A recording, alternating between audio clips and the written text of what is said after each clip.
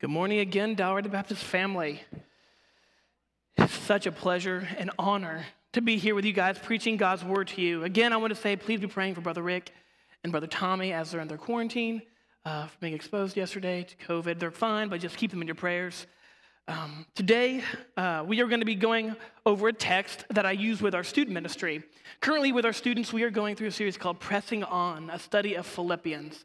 In the book of Philippians, it's a letter of encouragement focused on helping the Philippian church to press on, to continue and strive in the faith, no matter what trials come.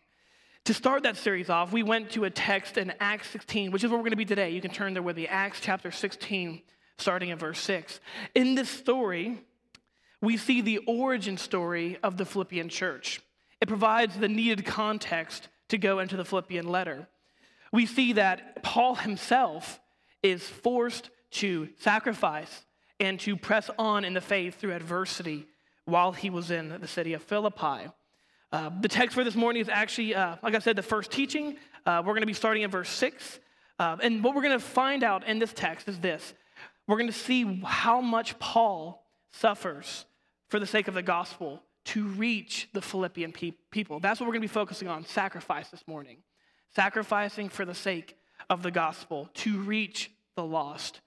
Before we dive into the text, please pray with me. Father, I thank you so much for this morning. I thank you so much for the honor to bring your word to your people. I pray that you would hide me behind the cross, that your words would be flowing through me to your people. As it says in Hebrews, Christ is the one who preaches through his man.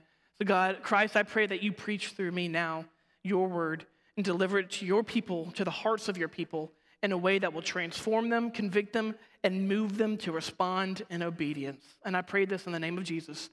Amen. With my students, and whenever I like to preach, I always like to start off with a main idea, a main point, if you will, something that I want you to take home with you once you leave here. The main idea of this text we're going to be reading this morning is this. Christians are called to sacrifice daily for the sake of the gospel. I'm going to say that again. This is the main idea. Christians are called to sacrifice daily for the sake of the gospel. We're going to look in Acts chapter 16, verses 6 through 40, to see how and what Paul sacrifices for the sake of the gospel to reach the Philippians. So read with me. We're going to start in the first section of this text, verses 6 through 10, and then we're going to keep going through it. Read with me. And then they went through the region of Phrygia and Galatia, having been forbidden by the Holy Spirit to speak the word in Asia. And when they had come up to Mysia, they attempted to go into Bithynia, but the Spirit of Jesus did not allow them. So passing by Mysia, they went down to Troas. And a vision appeared to Paul in the night. A man of Macedonia was standing there, urging him and saying, "Come over to Macedonia and help us." And when Paul had seen the vision, immediately we sought to go into Macedonia, concluding that God had called us to preach the gospel to them. This is my first point, sub-point I want you guys to get this morning. Christians must prepare to change their plans for the mission of the gospel. Christians must prepare to change their plans for the mission of the gospel. Paul and his crew were on their second missionary journey. So far, they had only gone through Asia Minor, which is modern-day Turkey today, and they had planted a few churches there. And so, as you would as a missionary, you want to go to areas where the gospel has not been yet.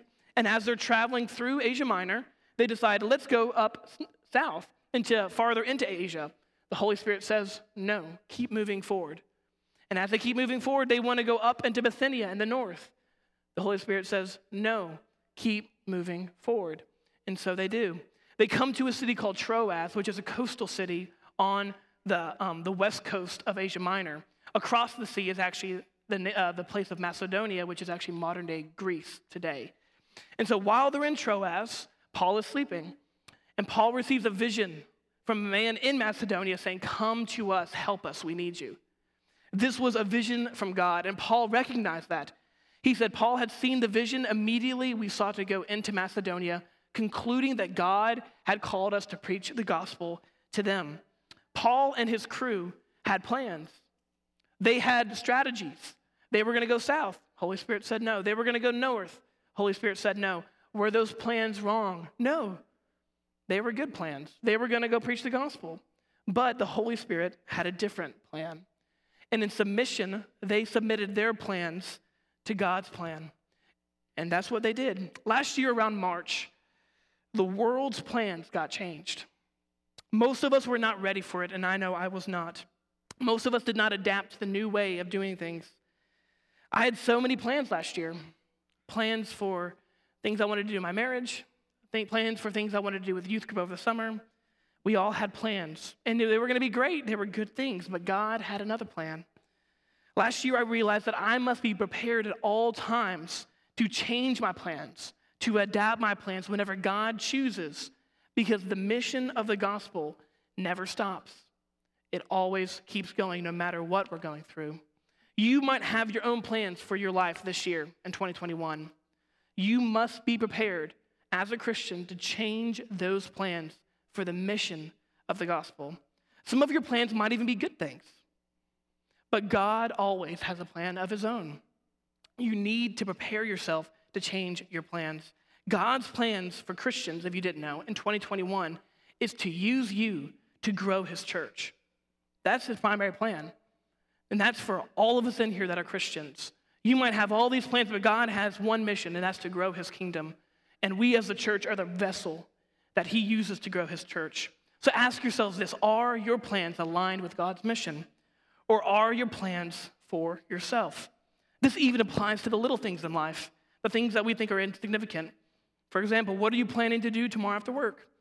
What are you planning to do today after the service? What are you planning to do this week? Have you considered that God wants you to use your time for his mission more than your pleasure? Analyze the plans you make, both big and small. Do they reflect the mission of Jesus?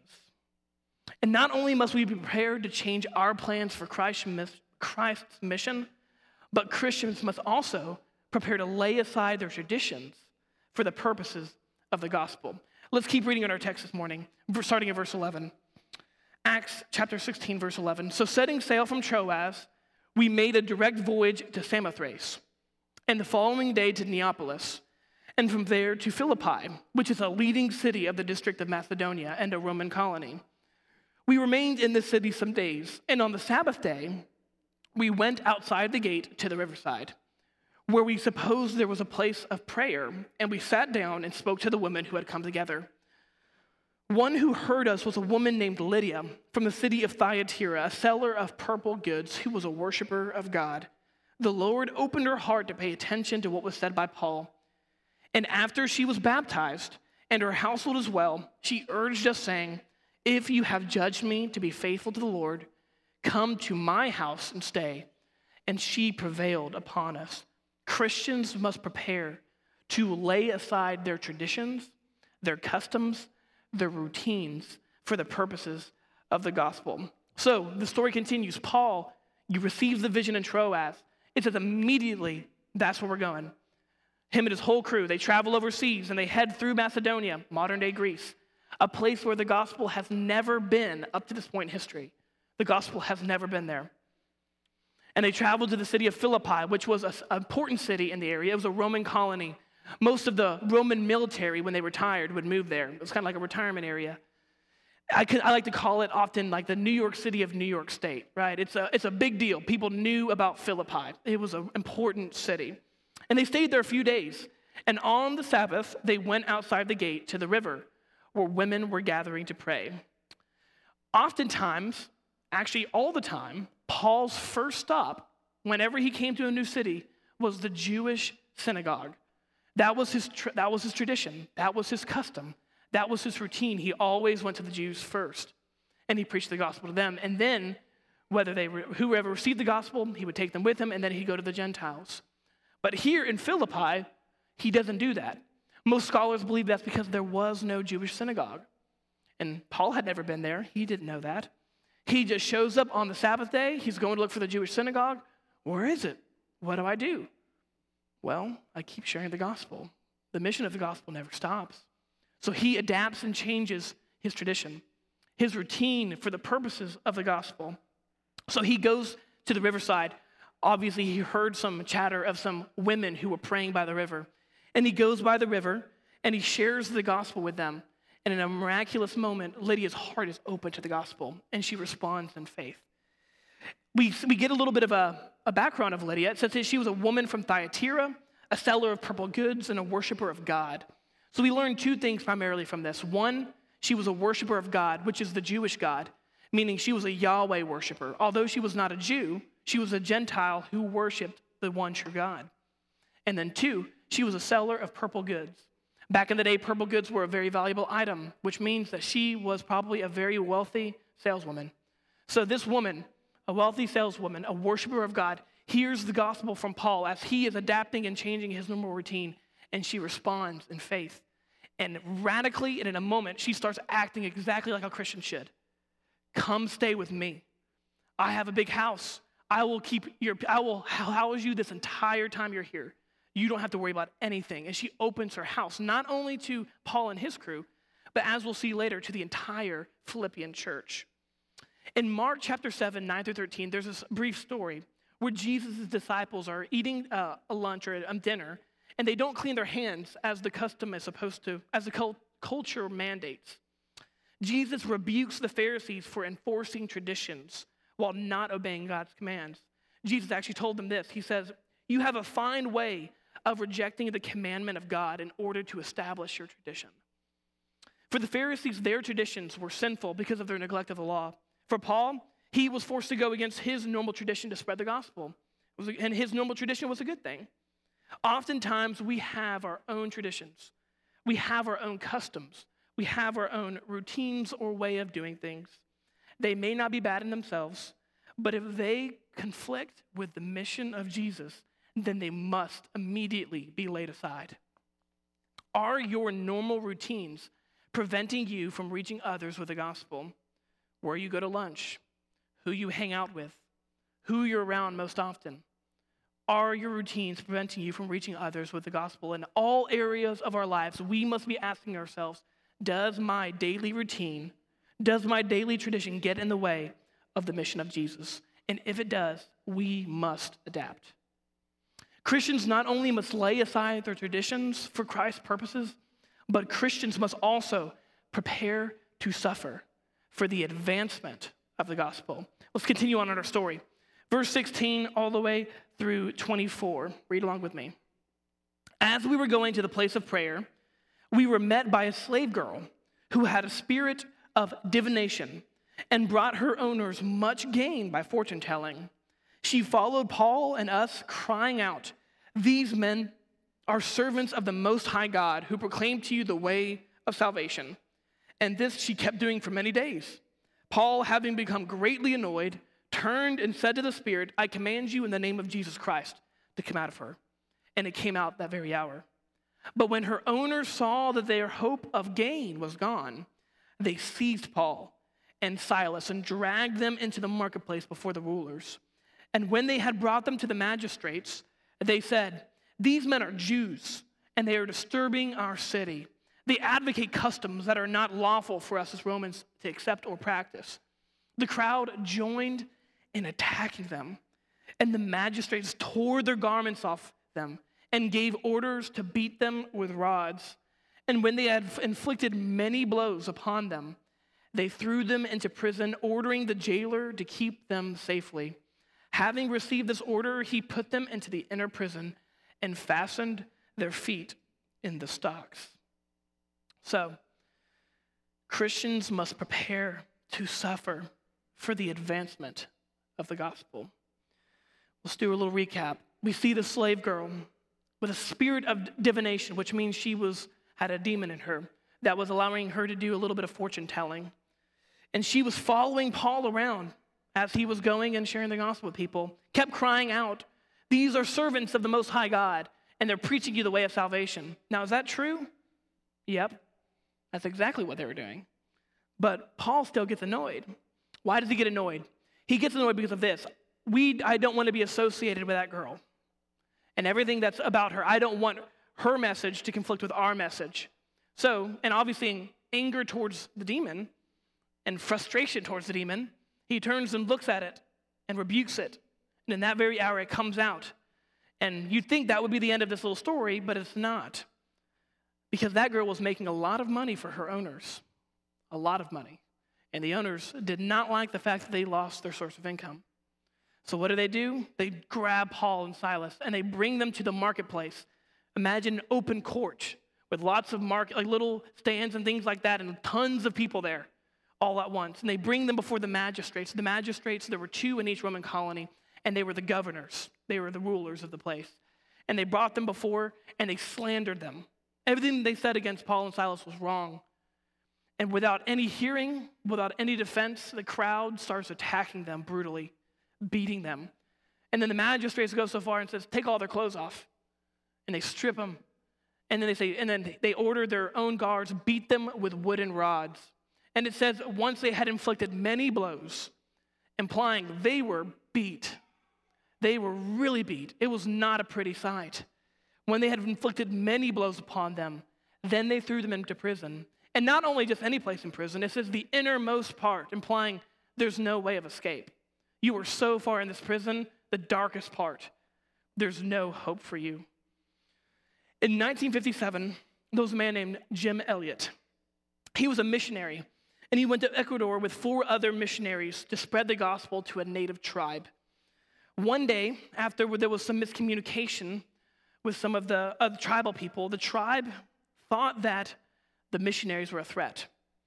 And they, one day, out of nowhere, went into the missionaries' camp and killed Jim Elliot and the other 4 missionaries brutally. The missionaries had no idea why they were being attacked. In fact, they were saying, what's going on to the people as they were murdering them? They did nothing wrong. They were there to love on them, to share the gospel with them, and yet they all died. Not too much later, some of those wives of the ones who died went back to that same tribe and established a new camp to share the gospel with them. The missionaries established a community and actually saw some of those same tribal people come to Christ. The wives loved the people, even though they killed their husbands. Jim Elliot and the others suffered and died for the advancement of the gospel. Right now in the U.S., you and I, we do not have to face death as a suffering, but we do suffer in many other ways. For many of us, even some of your postmodern Christian friends are starting to think and believe the things that the world teaches. Abortion's all right. Homosexuality, that's cool. We all have our own truth. My truth is not your truth. For many of you, if you speak about Jesus to those people around you, you'll be ridiculed. And it's going to be hard, but it's worth it. For the last 2,000 years, Christians have suffered and died for Jesus. And whenever persecution increased, more and more people came to saving faith in Christ. The gospel was carried through the generations on the backs of the men and women who died sharing the gospel. We in America have it pretty great compared to them, but we still suffer, and we're still called to suffer as we share Christ and to prepare to suffer for the advancement of the gospel. So not only should Christians prepare to suffer for the advancement of the gospel, but Christians must prepare to rejoice during that trial for the testimony of the gospel. Keep reading with me. Verse 25 to 34. About midnight, Paul and Silas were praying and singing hymns to God, and the prisoners were listening to them. And suddenly there was a great earthquake, so that the foundations of the prison were shaken. And immediately all the doors were opened, and everyone's bonds were unfastened. When the jailer woke and saw that the prison doors were opened, he drew his sword and was about to kill himself, supposing that the prisoners had escaped. But Paul cried with a loud voice, "Do not harm yourself, for we are all here." And the jailer called for lights and rushed in, and trembling with fear, he fell down before Paul and Silas. Then he brought them out and said, "Sirs, what must I do to be saved?" And they said, "Believe in the Lord Jesus, and you will be saved, you and your household." And they spoke the word of the Lord to him and to all who were in his house.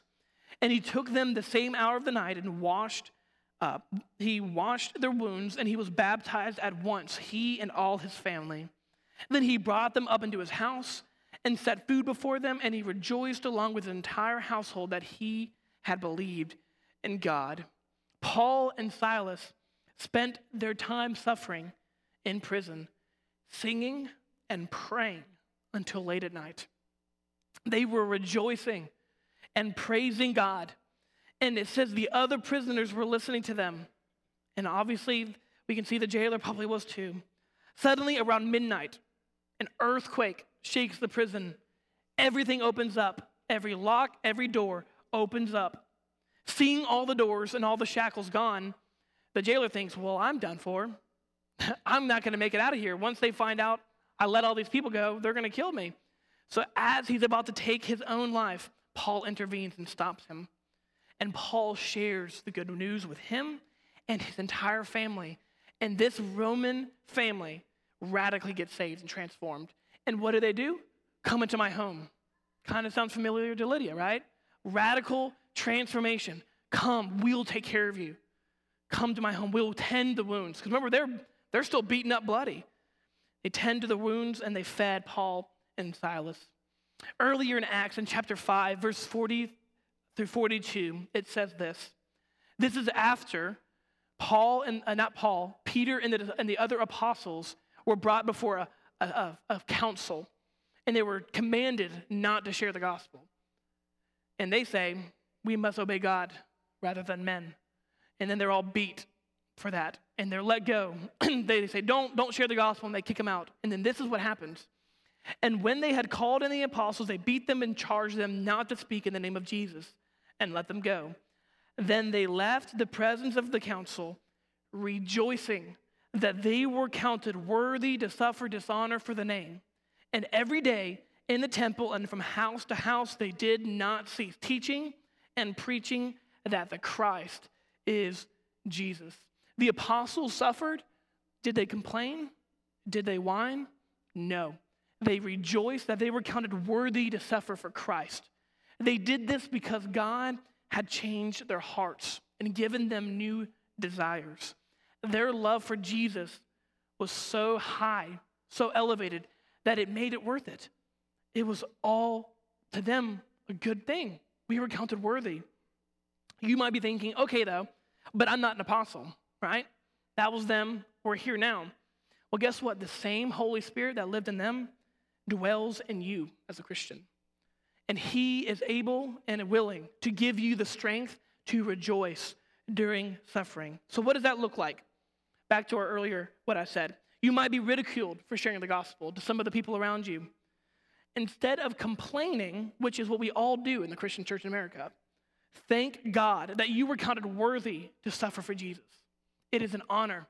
It is a privilege to suffer for Christ. We need to see that today in the church. Today, they're saying this about me. They're saying this about Christianity. Rejoice. We are counted worthy to be sufferers for Christ. And what will happen is that when you rejoice in suffering, it becomes a testimony of what Jesus has done inside of you. And others will see that, and it will have an impact.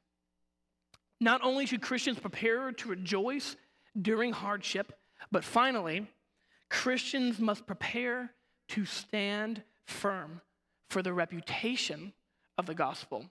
Let's finish out this chapter, starting in verse 35. But when it was day, the magistrates sent the police, saying, "Let those men go."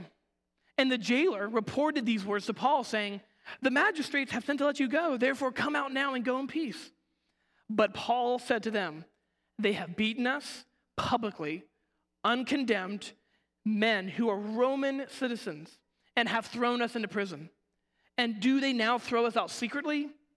No. Let them come themselves and take us out." The police reported these words to the magistrates, and they were afraid when they heard they were Roman citizens.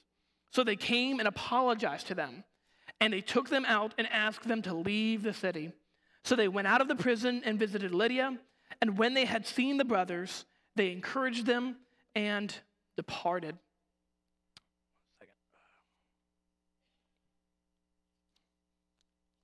Sorry about that. All right. So Christians must prepare to stand firm for the reputation of the gospel. So the story continues. The jailer and his entire household get radically saved. They do something similar to Lydia. Come into my home. We're going to take care of you. So it's the next morning. The magistrates, those governors who ordered to have them stripped and beaten with rods, say, let him out. But just will not go public with it. Just let him out. It'll be okay. But so the jailer tells this to Paul. And the jailer's excited. You get to go be free. Go on. Paul refused to leave in secret. Paul and Silas were treated as criminals unlawfully, although they were Roman citizens. In the Roman Empire, if you were a Roman citizen, you were legally given the right to a hearing. You had a right to defend yourself before whatever crimes were presented against you. But as we saw in the story, they just started getting attacked brutally. And they didn't do anything wrong. Nothing. So Paul says they must come themselves to let us off. Now, it's very easy to read the story and say, man, Paul's pride was just like, hey, they need to vindicate me for me. That's not what Paul was doing here. This is what he was doing. If Paul and Silas left in secret, they would still be looked upon as criminals. And if they were still looked upon as criminals, their gospel would look like a troublesome message. And this would have had a damaging effect for the new Philippian church that was trying to grow. Paul stood his ground against the magistrates. He told them to rectify the situation and release them personally because he wanted the gospel and them to be vindicated, to be justified, so that it wouldn't look like a troublesome message. The magistrates grew fearful when they heard Paul and Silas were Roman citizens. So obviously they complied. They came themselves. Sorry, you're not actually bad. My bad. They released them personally and asked them to leave Philippi. And Paul and Silas agreed to that. So Paul and Silas in the gospel were now vindicated because Paul stood firm. Because he would not let it kick them out in secret, so they would still be looked upon as criminals. Before leaving the city, they went back to the home of Lydia and the young Philippian church, which now met in her home. They encouraged them, and then they departed from the city. I was watching this documentary a while back called Luther, about Martin Luther, the one who sparked the Protestant Reformation. He was not looked upon greatly by the Catholic Church. There was this one moment where Martin Luther was brought before a council, and in the room was the emperor of the Roman Empire, and there was the Pope, the two highest men in the world at that point. They could do whatever they wanted. And they told Martin Luther, recant your gospel, recant your heresy now. And Martin Luther said, first he said, give me some time to think about this. And so he left, and he spent one night praying, asking the Lord for the strength and the grace to stand firm. Because these men had the ability to just say, take them out back, get rid of them. The next day, Martin Luther comes back, and they say, recant your false gospel. And he says, I can't. My heart is captive to the word of God. And if you cannot convince me from the word of God or with reason, then I cannot. And then he just walks out, telling two of the most powerful men in the world, no, I will not reject this gospel. Obviously, you and I have never been imprisoned unlawfully like Paul, or stood before an emperor or a pope for our faith. But you will have to stand firm for the gospel's reputation on certain things in your life. If someone is saying something wrong and you overhear it about Christianity publicly and they're deceiving others, we have a right as Christians to intervene, to step in, and to stand firm on the true gospel. Or maybe you're being pressured to do by family members or whatever it is to do something that's not biblical. You need to stand firm so that the reputation of the gospel you believe in is not looked upon poorly. Christians are called to sacrifice in so many areas of our lives. The question is, are you prepared? I have a few questions for you to consider as we close this out. 1, are you prepared to change your plans this year for the gospel mission? Big or small, good or bad, are you prepared to change them in the moment and to follow God's plan? And remember, God's plan for you this year is for you to grow his church. That's it. He gives it in Scripture. It's not a mystery. Are you living in that way? Number 2, are you prepared to lay aside your traditions, your routines, your customers, your way of doing things this year for gospel purposes? Good or bad, big or small, are you ready to lay them aside? Are you prepared to suffer this year, whatever that looks like, for the advancement of the gospel? 4, are you prepared to rejoice during that suffering this year for the testimony of the gospel to all those around you? Are you ready to be counted worthy? Are you ready to say, I'm counted worthy to suffer for Christ? And finally, are you prepared to stand firm this year for the reputation of the gospel in this city, in this state, in this nation, in this world? And then to reverse our main point from the beginning into a question, are you prepared to sacrifice daily in these areas for the sake of the gospel? You might be thinking, how in the world am I supposed to obey all of that? That is a lot you're asking of me, Brother Joseph. It is almost impossible. I cannot do that in my own strength. I cannot do that in my own power. You're right. You can't. If you are a Christian, you have been saved and forgiven by God. You have been granted a new heart with new passions, and you have been given the same Holy Spirit that Paul himself possessed. With God and by the Holy Spirit's power, you can and are able to sacrifice daily in all of these areas in your life. I know this is a difficult call, but this is the call of the gospel. This is what it looks like to be a Christian. This year, we will face hardships, and we must prepare to press on and sacrifice daily for the sake of the gospel. I'd like to read this verse, Romans 12:1. I appeal to you, therefore, brothers, by the mercies of God, to present your bodies as a living sacrifice, holy and acceptable to God, which is your spiritual worship. Again, are you prepared to sacrifice daily for the sake of the gospel? Pray with me. Father, I thank you so much for your word. I thank you so much for this time that we got to be together, studying your word and hearing from your word. God, I pray and I claim the promise in your Bible that says your word does not return void. I pray that the truths that we discussed this morning would embed themselves in the hearts of every Christian in this room. And that if there are those in this room who have not repented and trusted in the true gospel, I pray that they would recognize their inability to follow you in this way, and that they would cling to the cross and repent and trust in you. And for the Christians in this room who are not living their lives sacrificing daily for the sake of the gospel, I pray that you would radically, right now, as you did with Lydia and with the jailer, that you would radically transform their hearts and convict them and give them a burning desire to sacrifice for you every single day. And I pray this in the holy and precious name of Jesus.